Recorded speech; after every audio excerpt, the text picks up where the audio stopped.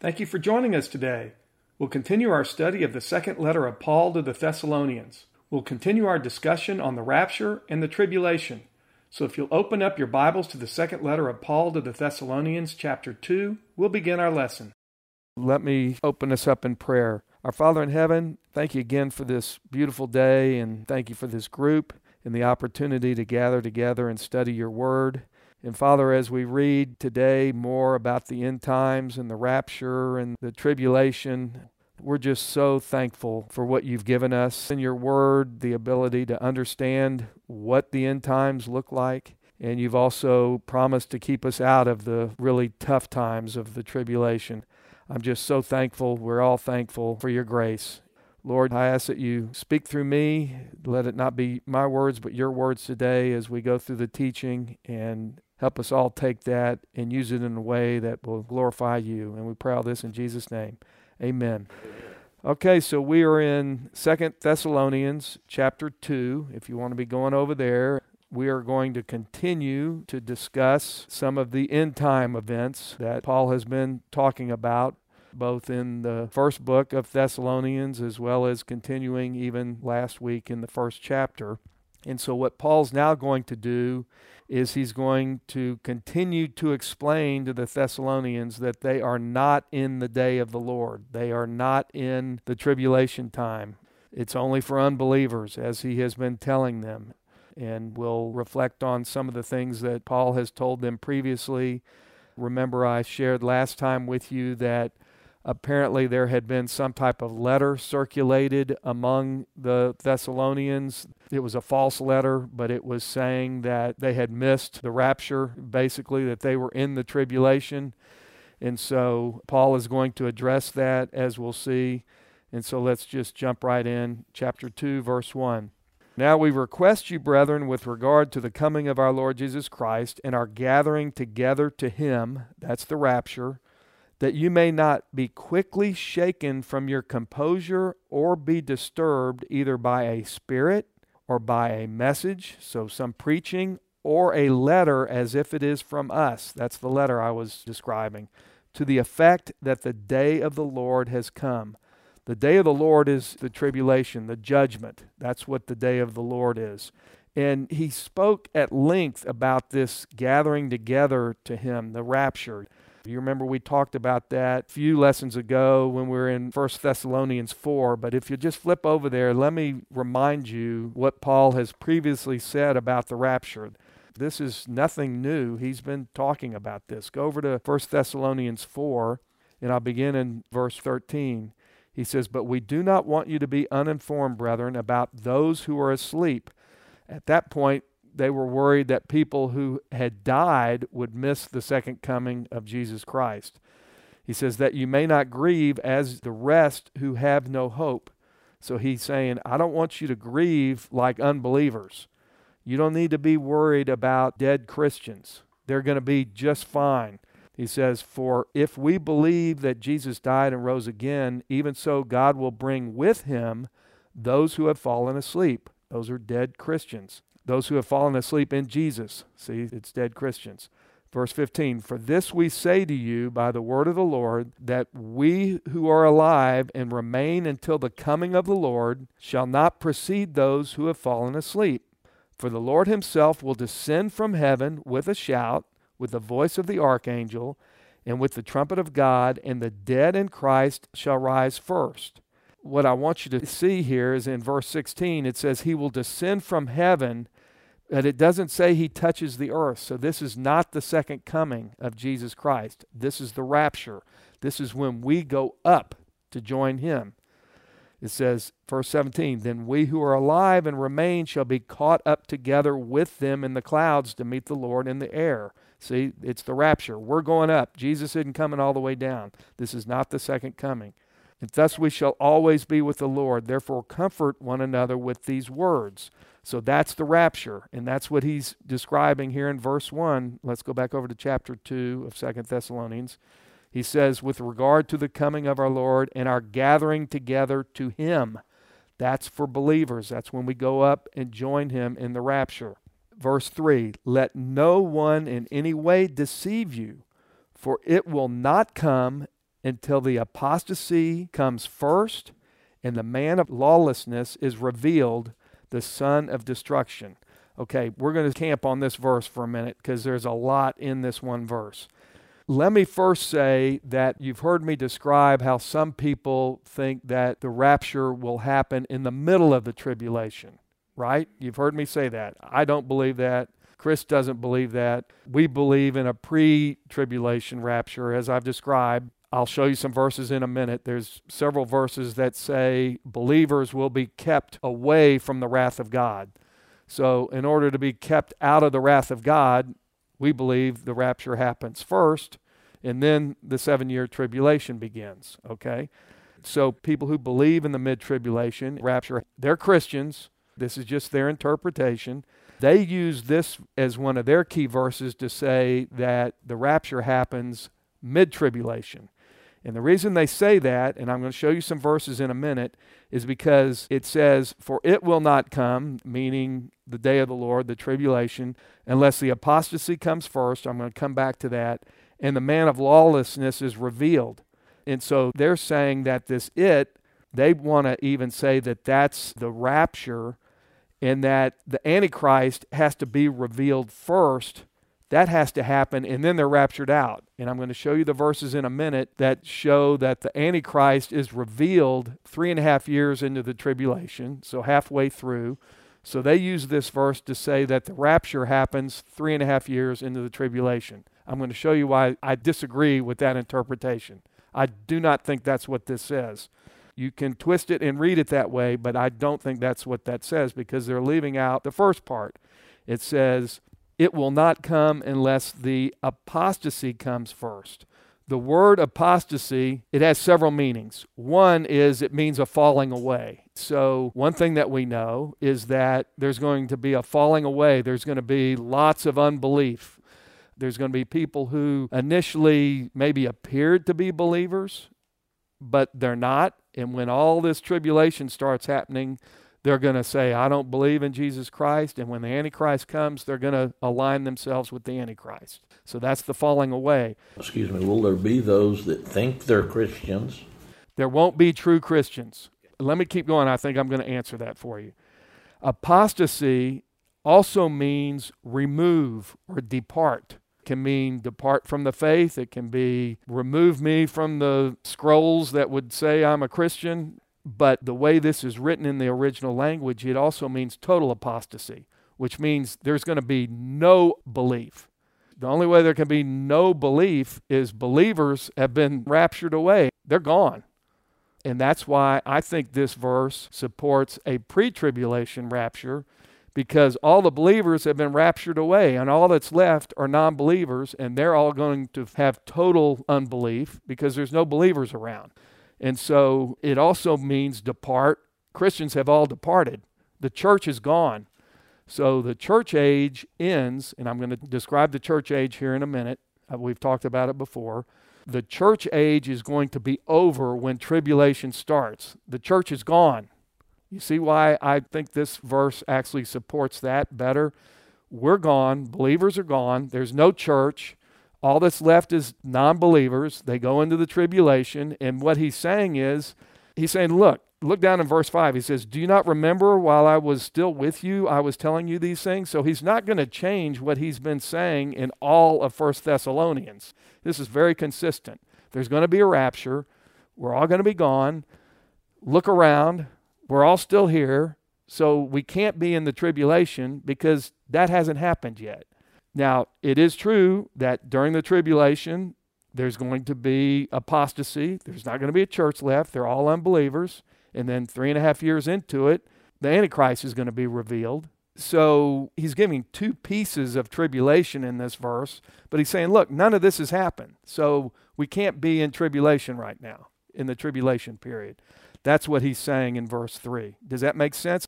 I'm going to give you some more support for what I said, but I'm trying to paint the big picture.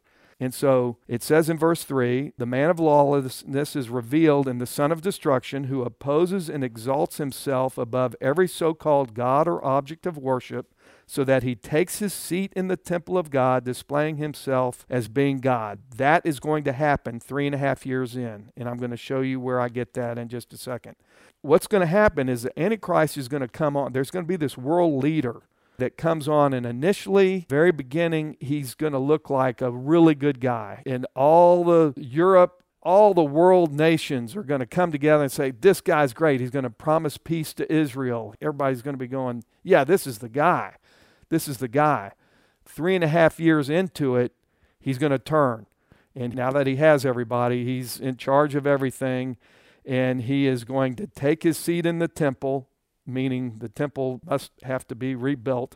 He is going to force everyone to worship him as God. And then it's really going to get bad. So the second 3.5 years of tribulation are called the Great Tribulation. That's when it really, really gets bad. Let me show you a couple of things. First, let me show you one verse why I say that we won't be involved in this. We'll be gone as believers. We'll be raptured out. I've showed this to you before. I'm going over to Revelation 3. And it's interesting when you read Revelation, the first 3 or so chapters are talking about the church. And then the church is never mentioned again in Revelation. You go into tribulation. The chapters on tribulation really start in about chapter 6 through 19 are the tribulation. The church is never mentioned. So the church must not be around during tribulation. That's another reason I don't think we're around. Another verse, if you look at Revelation chapter 3, verse 10, it says, because you have kept the word of my perseverance, I will keep you from the hour of testing. That's the tribulation. That hour which is about to come on the whole earth to test those who dwell upon the earth. And then skip down to verse 13. He who has an ear, let him hear what the Spirit says to the churches. So I think that's a verse that says we're going to be kept out of the tribulation. Now, let me go give you, this is going to get a little complicated, and I'm not going to dig. We did a study on Daniel. I think I took us through maybe 3 or 4 weeks on it. I'm just going to hit it at a high level today. If you're confused, we can try to answer your questions at the end. First, let me show you what Jesus says about it. So go over to Matthew, first gospel, and I'm going to go to Matthew 24, and I'm going to start in verse 15. This is talking about when the Antichrist then stands in the temple. Therefore, when you see the abomination of desolation, which was spoken of through Daniel the prophet, standing in the holy place. So that's when he's standing in the temple. That's what Paul was describing just a minute ago. And I'm going to show you where Daniel prophesies this. And this is Jesus talking. Then let those who are in Judea flee to the mountains. Let him who is on the housetop not go down to get things out that are in his house. And let him who is in the field not turn back to get his cloak. But woe to those who are with child and to those who nurse babes in those days.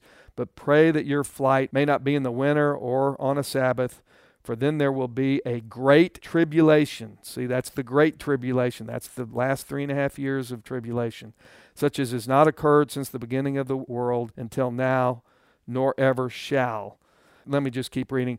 And unless those days have been cut short, no life would have been saved, but for the sake of the elect, those days shall be cut short. And I talked about that when we studied Matthew 24. Then if anyone who says to you, behold, here is the Christ, or there he is, do not believe him. That's because the Antichrist is going to claim to be God. For false Christ and false prophets will arise and will show great signs and wonders, so as to mislead, if possible, even the elect. We're going to see in the text that we're studying today that Paul's also going to talk about the power that Satan's going to have to even do miracles to try to convince people that he's God. So that's what Jesus said about it. Now I want to take you over to Daniel 7 in the Old Testament. The book of Daniel, his prophecy is sort of like Revelation is the New Testament. There's a lot in Daniel about the end times. Daniel, if you're having a hard time finding it, just go to your index, but it's to the right of Isaiah, to the right of the Psalms and Proverbs. It's in about the middle between there and the end of the Old Testament. Go over to Daniel 7 first, and I just want to show you a couple of things over here. Let me go to Daniel 7, verse 23. This is talking about the Antichrist. It says, Thus he said, the fourth beast will be a fourth kingdom on the earth, which will be different from all the other kingdoms, and it will devour the whole earth and tread it down and crush it. As for the 10 horns out of this kingdom, 10 kings will arise, and another will arise after them, and he will be different from the previous ones, and will subdue the 3 kings. And here's what I really want you to see. And he will speak out against the Most High. So this is the Antichrist. And wear down the saints of the Highest One. And he will intend to make alterations in times and in law, and they will be given into his hand for a time, times, and half a time. And what that means is time is 1 year, times is 2 years, and half a time is a half a year. So he's going to be given this power for 3.5 years. And I'll show you where it uses that language in other places. But the court will sit for judgment, and his dominion will be taken away, annihilated, and destroyed forever. Then the sovereignty, the dominion, and the greatness of all the kingdoms under the whole heaven will be given to the people of the saints of the Highest One, that's Jesus Christ, and his kingdom will be an everlasting one, and all the dominions will serve him and obey him. At this point, the revelation ended. So this is talking about the 3.5 years, the second half of tribulation. Let me show you where I get that. So the second 3.5 years of the 7-year tribulation. Go over to Daniel 9, and we spent a lot of time when we studied this part of Daniel some time ago. But let me just go over this again with you. I'm going to begin in verse 24. 70 weeks have been decreed for your people and your holy city to finish the transgression, to make an end of sin, to make atonement for iniquity, to bring in everlasting righteousness, to seal up vision and prophecy, and to anoint the most holy place. So you are to know and discern that from the issuing of a decree to restore and rebuild Jerusalem until Messiah the Prince, there will be 7 weeks and 62 weeks. It will be built again with plaza and moat, even in times of distress. Okay, let me stop right there. So what this is saying is, you take 62 weeks and you take 7 weeks, and that's 69 weeks. And every week, by the way, is 7 years. So you take 69 weeks times 7 years, and that equals 483 years. Just follow with me. When I taught on this, I gave you a big chart that illustrated this, but just follow what I'm saying. So if you go and you look in Nehemiah 2:5, Artaxerxes issued a decree to rebuild the temple in 444 BC, okay? And that began, according to this, from the issuing of a decree to restore and rebuild Jerusalem. From that day, and it was March 5th, 444 BC, you count 69 weeks times 7 years, and that equals 483 years. And guess what day you land on? The day Jesus came into Jerusalem on a colt of a donkey. There it is. 69 weeks, 483 years. 69 weeks times 7. But wait, he says 70 weeks have been decreed. So what happened? Where's the 70th week? 70th week hasn't happened yet. It's 7 years. That's the tribulation. And what happened is, because the Jews rejected Jesus, then it began an intervening period called the church age. That's where we're in right now. You can think of it as a parentheses period. We're in the church age. So as the 69 weeks came along, here came the Messiah. They rejected him. That began the church age. The 70th week is the tribulation. At the beginning of the 70th week, the church age is over because we're raptured up. You with me? You following the sequence here? I know it's a little confusing. And so let's look what happens. Verse 26 in Daniel 9. Then after the 62 weeks, it's after the 7 weeks and the 62 weeks, the Messiah will be cut off. So after the 69 weeks, Jesus was cut off. He was put on a cross. The city and sanctuary were destroyed. Okay, now here comes the 70th week, verse 27. And he, being the Antichrist, will make a firm covenant with the many for 1 week, for 7 years.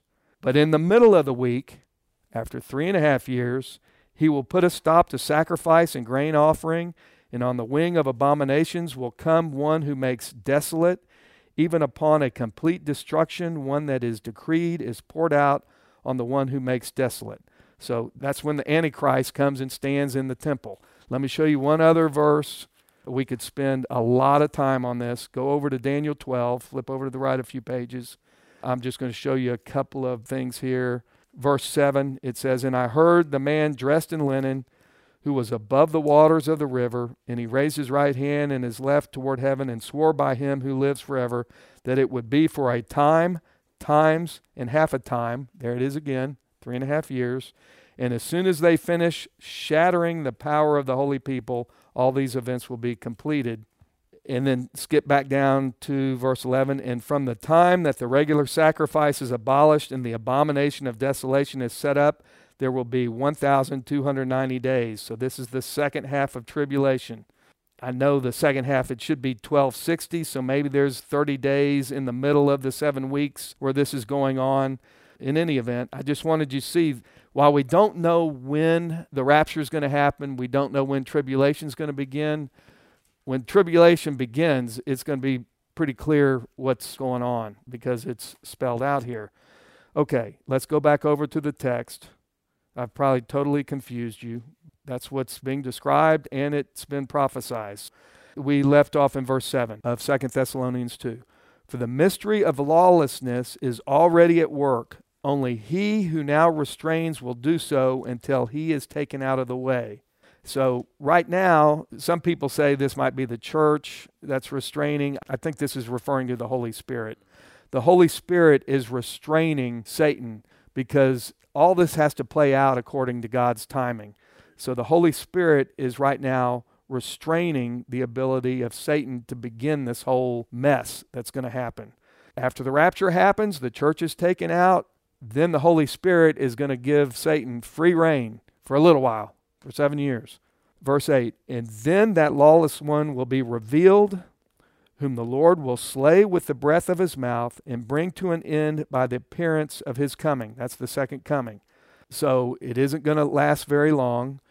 Verse 9, "That is the one whose coming is in accord with the activity of Satan, with all the power and signs and false wonders." So see, Satan's going to have this power to be able to do this kind of stuff. But it's the second half of the 7-year tribulation, this 3.5-year period that we saw in Daniel 9 that we're talking about. 3.5 years is 1,260 days or 42 months. So let me show you a couple of things in Revelation on that. Let's go to Revelation 13:5. And that says, "And there was given to him a mouth speaking arrogant words and blasphemies, and authority to act for 42 months was given to him." See, there's the 3.5 years. You see that? And then skip down verse 7. "And it was given to him," that's the Antichrist, "to make war with the saints," that's the nation of Israel, "and to overcome them, and authority over every tribe and people and tongue and nation was given to him." So there'll be this one world government, "and all who dwell on the earth will worship him, everyone whose name was not written from the foundation of the world in the book of life of the Lamb." These are unbelievers who has been slain. "And if anyone has an ear, let him hear." So that's part of what's going on during that 3.5 years. Let's keep going. I'm back over in the text, verse 10. "And with all the deception of wickedness for those who perish because they did not receive the love of the truth so as to be saved." So unbelievers are going to be deceived by Antichrist, and they're going to die in this final battle that I'm going to show you here in a minute. Verse 11, "And for this reason God will send upon them a deluding influence so that they might believe what is false, in order that they all may be judged who did not believe in the truth, but took pleasure in wickedness." So these are unbelievers. "But we should always give thanks to God for you, brethren, beloved by the Lord, because God has chosen you from the beginning for salvation through sanctification by the Spirit and faith in the truth." So let me take you over to Ephesians 1. That's over to the left, after Corinthians, after Galatians. Ephesians 1:4. It says, "Just as he chose us in him before the foundation of the world, that we should be holy and blameless before him in love, he predestined us to adoption as sons through Jesus Christ to himself, according to the kind intention of his will, to the praise of the glory of his grace, which he freely bestowed on us in the Beloved. In him we have redemption through his blood, the forgiveness of our trespasses, according to the riches of his grace, which he lavished upon us in all wisdom and insight, he made known to us the mystery of his will, according to his kind intention which he purposed in him, in Christ, with a view to an administration suitable to the fullness of the times, that is, the summing up of all things in Christ, things in the heavens and things upon the earth. So that's talking about the very end times. All this is all going to happen to bring glory to God. In him also we have obtained an inheritance, having been predestined according to his purpose, who works all things after the counsel of his will, to the end that we were the first to hope in Christ should be to the praise of his glory. That's why this happens, to bring glory to God. In him you also, after listening to the message of truth, the gospel of your salvation, having also believed, you were sealed in him with the Holy Spirit of promise, who is given as a pledge of our inheritance, with a view to the redemption of God's own possession to the praise of his glory. So that summarizes the whole thing. That's what this is all about. It's all to bring glory to God. And that's why God chose us. That's why he gave us our faith. And so let's go back over to the text. It's all to bring glory to God. And right now we're going through this sanctification process that we talked about in depth last time, so I won't go into that this time. In verse 13, it describes the sanctification process.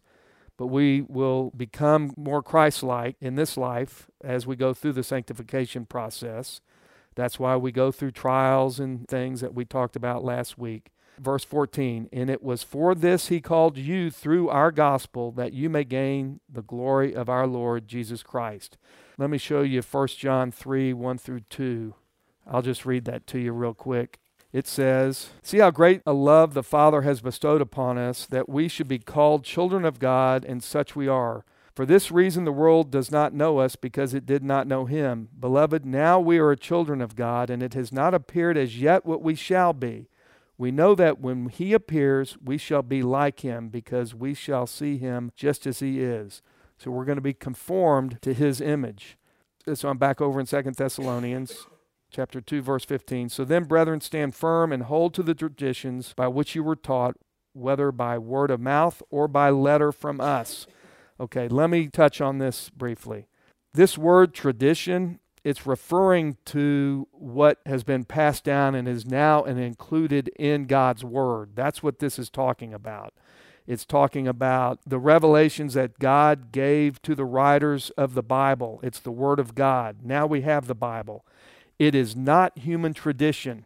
It is not human religious practices that humans have come up with that now many denominations practice and they hand it down and it's tradition.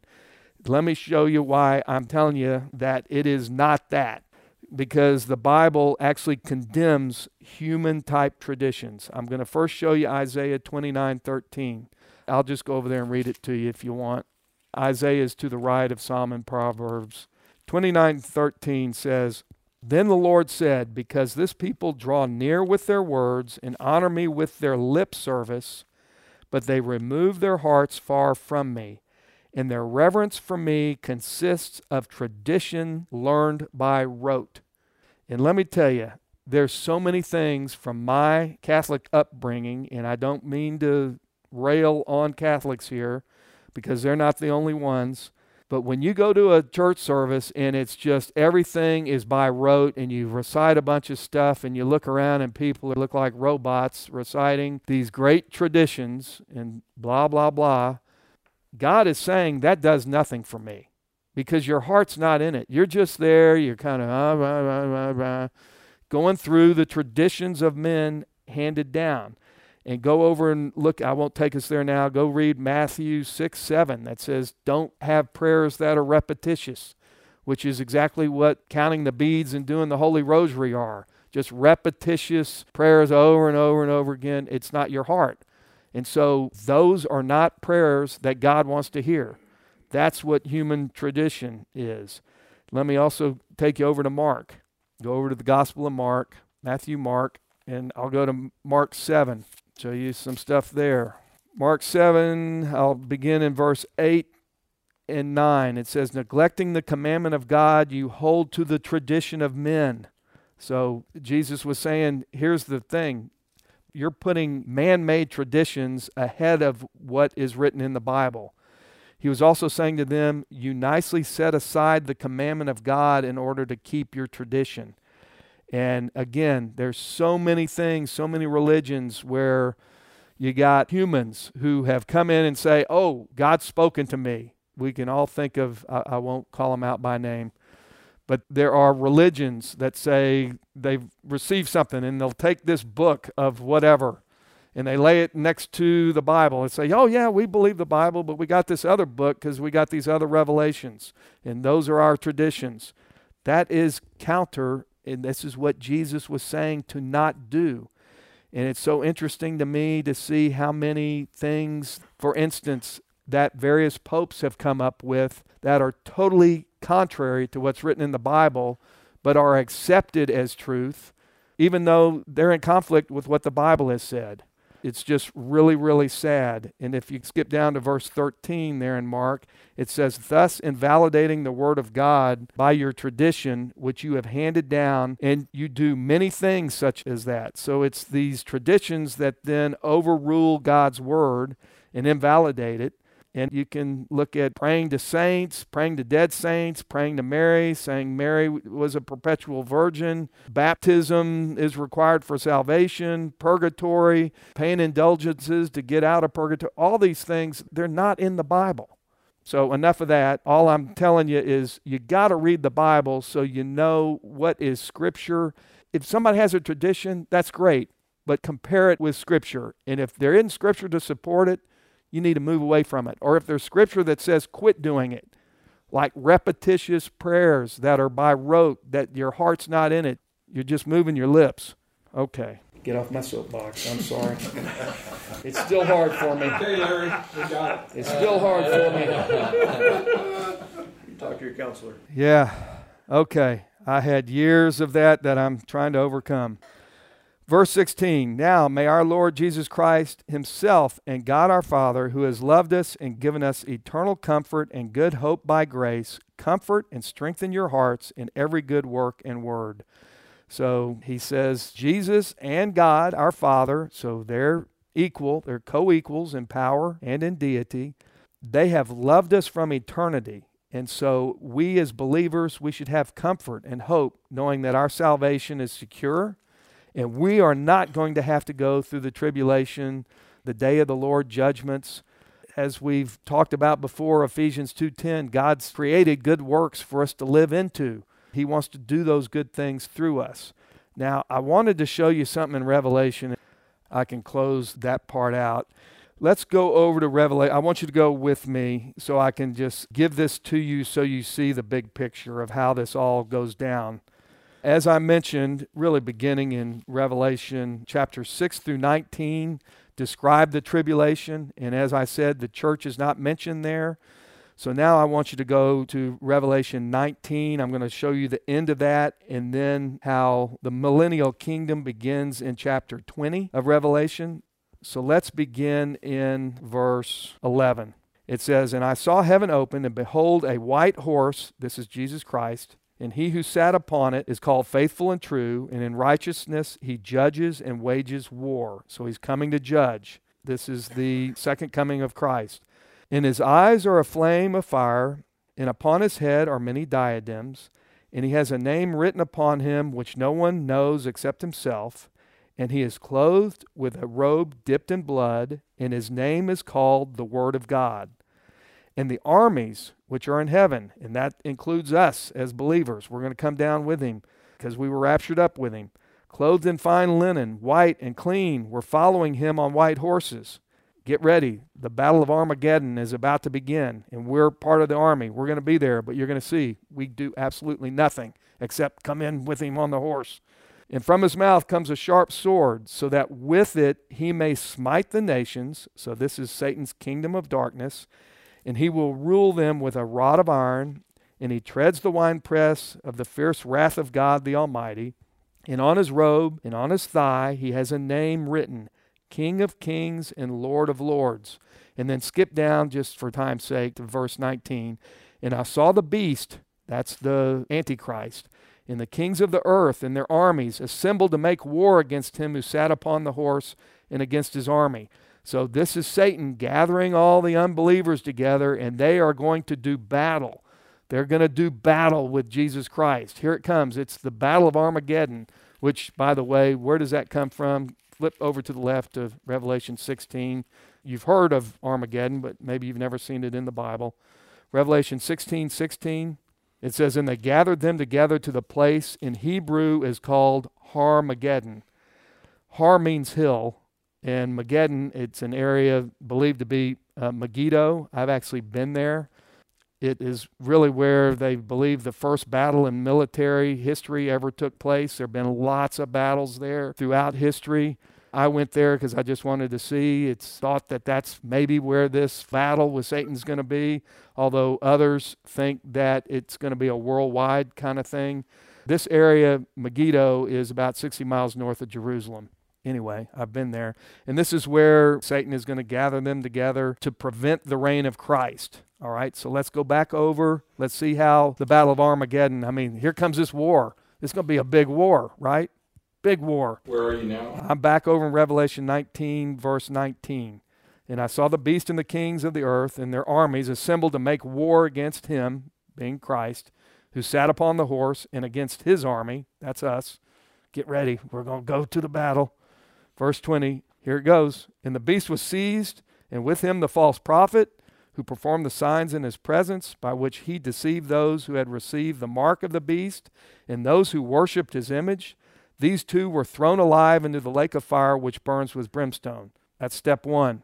So the Antichrist and the false prophet are thrown into the lake of fire. But look what happens, verse 21.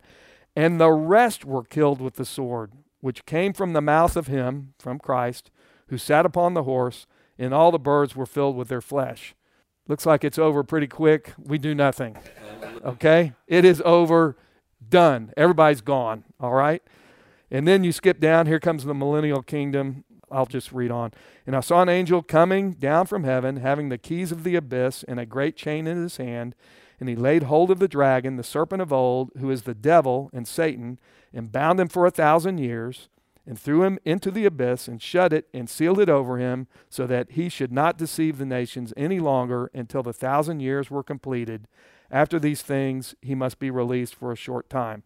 So I'll stop there for today, but that then begins the 1,000-year millennial kingdom. The only people that move into the millennial kingdom are people who came to faith during the tribulation. Remember when 7-year tribulation began, no believers because the church was raptured out. There are people that come to faith during the tribulation. They then move into the millennial kingdom for 1,000 years, and then I told you what happens after that last time, so I won't go into further detail today. I now got you to the millennial kingdom. So let me wrap up what we talked about. Believers, we don't need to fear the tribulation and day of the Lord judgments because we don't participate. We're not going to be here, which should give us tremendous peace, knowing that our salvation is secure. The Antichrist will appear during the tribulation. In the second 3.5 years, he's going to oppose God. He's going to use false miracles and signs and supernatural power to get the world to worship him. Many who previously claimed to believe in God will abandon their faith. They never had it to begin with, and they're going to worship the Antichrist. And then Christ is going to return in the second coming. He's going to throw the Antichrist into the lake of fire, and he's going to bind Satan for 1,000 years, and then we're going to begin the 1,000-year reign of Christ in the millennial kingdom. People receive God's judgment because they willfully refuse his truth and his grace, and they reject Jesus. But as Christians, we're going to share in Jesus' glory, but it's so important for us to know Scripture so that we are not deceived. Since we know how bad God's judgments are going to be for unbelievers, we should be motivated to try to help save people and tell them about Christ and pray for them. And at the same time, we should have immense gratitude for all that Jesus Christ has done for us, because we were just like those unbelievers had he not given us that gift. With that, I know I covered a lot, but let me open it up for any comments or questions that you might have. I'm just amazed how much the rapture is in the Bible. There's a lot. It's covered a lot. It's covered a lot in the New Testament. And yet none of the churches talk about it. It's just amazing. They don't want to deal with it. but it's covered a lot. Well, we've been reading a lot about it in the last several months. But it's just interesting how little pastors cover it in day-to-day church. To the credit of those pastors, it's debated. There's 4 views on it, and they become very, very polarizing when you talk about it. It's like talking about politics. So you can still believe differently. You can be wrong, but you can still be Christian. And so why spend your time on talking about something that's only going to split us? So that's primarily why. He's talking about pre-tribulation rapture versus mid-tribulation rapture versus no rapture. Rapture at the end, which I've never understood. Yeah. Or partial preterist. There's so many views, and so it gets to be really complicated. And so on a Sunday sermon, you don't have time to spend an hour go through all that, because people's attention span is about 5 minutes. But I think that's why it's so hard to cover. But what is great is if you take the time to read the Bible, there's a lot in here. There is a lot. You got to sort of piece it together, and I'm not saying I have it 100% right. I may not have it right, but I at least got the big picture, and because I have the big picture, I have tremendous peace. Yeah, that's right. But I think it's important that the most important piece is you've got to believe in Jesus Christ, because you want to make sure you're not left behind. Right. That is right. Nice. Right? Yeah. Right. And I think that's a critical piece that all the congregation needs to get a hold of. Absolutely. You can believe in pre and post and mid and all that other stuff, but hey, guys, we all got to make sure we're all on the same page in terms of putting our faith in Jesus Christ. It's been interesting. Because we don't want to be left behind. There are a lot of people who believe that this has already been fulfilled, and that's where I have to debate a lot of people. It's called a partial preterist view, where all this occurred in 70 AD, and so all the things you're seeing is symbolic. At least most of it is. And that's where I find myself debating people, is that there is no rapture. That's just a thing to explain how in the end times Jesus will bring his people to himself, not a caught up in the air.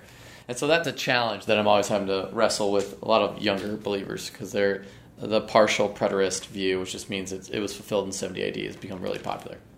And it ebbs and flows in popularity. They also say the Millennial Kingdom is the Millennial Kingdom, the symbolic way of explaining off. I take that more symbolically as opposed to literally. Or some think we're in it now. Right. And the thing is, it's like it doesn't feel like it's getting much better. I mean, right, and that's their view, is that it's going to get better and better and better and better until Jesus shows up. And they would say, well, look at racism. Racism isn't as bad as it used to be. Look at a lot of different issues globally. Like, we are more at peace than we were than ever before. There's a lot of things you can point to, and then there's a lot of stuff you can go, no, it's terrible. I don't think it's gotten any better. There's a lot of views. So, all that to say, that's why people don't preach about it, because then we get into a big, well, it isn't better, it is good. And then the primary thing that Larry isn't getting across is that trust Jesus, because that's how you win. In the end, we win. And it's so hard to wrap your head around. But I think the study of it's good, because I think there's got to be a reason why you understand the end times. And I think what Larry's done is really brought us through a really clean and clear study that can give you confidence. Because I think sometimes that's the part where we struggle, is like you start, who can understand this? No, you can't. You can't understand it. It does take a little effort. It takes a little bit of work. But I think that gives you the confidence in God's Word. And that's why it's very much a blessing to study it. And then what's really great is how all of this, Old Testament and New Testament, all comes together. It all hangs together, because the Millennial Kingdom is there to then fulfill the remaining promises that God made to Israel. Right. That there would be a kingdom, and that there would be a descendant of David on the throne. So that's what the Millennial Kingdom is all about. Exactly. And it gets so difficult to sort of have that be fulfilled figuratively or symbolically, which is where a lot of people go. And then you go, well, then what is literal in here, right? I think that becomes the problem, which is why I like this view the best, because it takes the most literal view of God's Word, where it is completely fulfilled throughout. There's nothing left hanging to kind of, you don't know where stuff goes. And then you go into the new heaven and the new earth after the Millennial Kingdom. Yep. Yep. So that enables all the promises that were made to Israel. Now, there are some people that say, oh, no. Once Israel rejected Jesus, the church took the place of Israel. So the church is receiving all the promises and blessings that were made to Israel. I mean, that's a view, but I just don't think that holds together, especially when you're reading about tribulation and a millennial kingdom and, you know. Yeah, it's called replacement theology. There's events that have yet happened.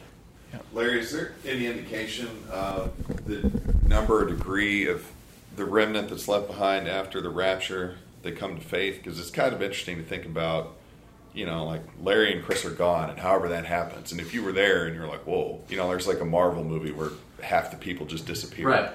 Left behind. How would you... Well, what happens is, initially, as I've mentioned, there's this apostasy. The very beginning of the tribulation, there are no believers at all. Right. Okay? So none. So they look around and they go, gosh, I'm glad those guys are out of here. Well, so then you play that out, right? So then there must be some believers that can become evangelists. Like, how does the... And that's what happens, because the Bible says, remember, there are going to be Gentiles, but the focus is really on Israel. Mm-hmm. Okay? So there's actually, the Bible says there's going to be 12,000 witnesses from each of the 12 tribes of Israel that are evangelists, that are going to be there. Okay? So at some point they come to belief, they go, oh, this is what was prophesied from long ago. So 12,000 from the 12 tribes of Israel, they begin evangelizing. So that's when people start coming to faith. People become believers during the tribulation. There's also going to be 2 witnesses that are sent by Jesus. We don't know who those people are, but there's 2 witnesses. So there will be a movement, but we don't know how many people come to faith. And there will be people who are killed because they have faith. Martyrs. And it's going to be an odd thing because the Holy Spirit won't indwell believers like he did in the current age. It'll be like Old Testament times where people might be moved by the Spirit. The Spirit might act on somebody for a period of time, like with Saul or with David. But it's not like an indwelling. It's all over my pay grade. And it's all hard for me to understand. But bottom line is I know he died on the cross for me. Yeah. And that price was paid. Amen. And my ticket has been punched. And I'm on my way. And I'm saying, praise God Almighty. That's what I don't have to worry about this kind of stuff. Yeah, that's good. Take somebody with you, Jimmy. I'm trying. Share the message. That's You it. won't be around to have to worry about that. Yeah, and I think that's one of the reasons why God has told us about the end times, because it's going to be bad. And as bad as that is, eternity separated from God's even worse. Mm-hmm. But if you go read the stuff that happens in tribulation, it is bad. Bad. And so you go, if I love these people, I got to at least warn them that this is where they're headed. So I'm very thankful that God gave it to us so that we do have that motivation. Thank you for joining us today. Larry would love to hear from you. If you have any questions or comments, you can reach out to Larry at larryodonnell.com. You can also sign up to receive this weekly podcast and Larry's weekly blog at larryodonnell.com. We hope you will join us next time as we continue our study.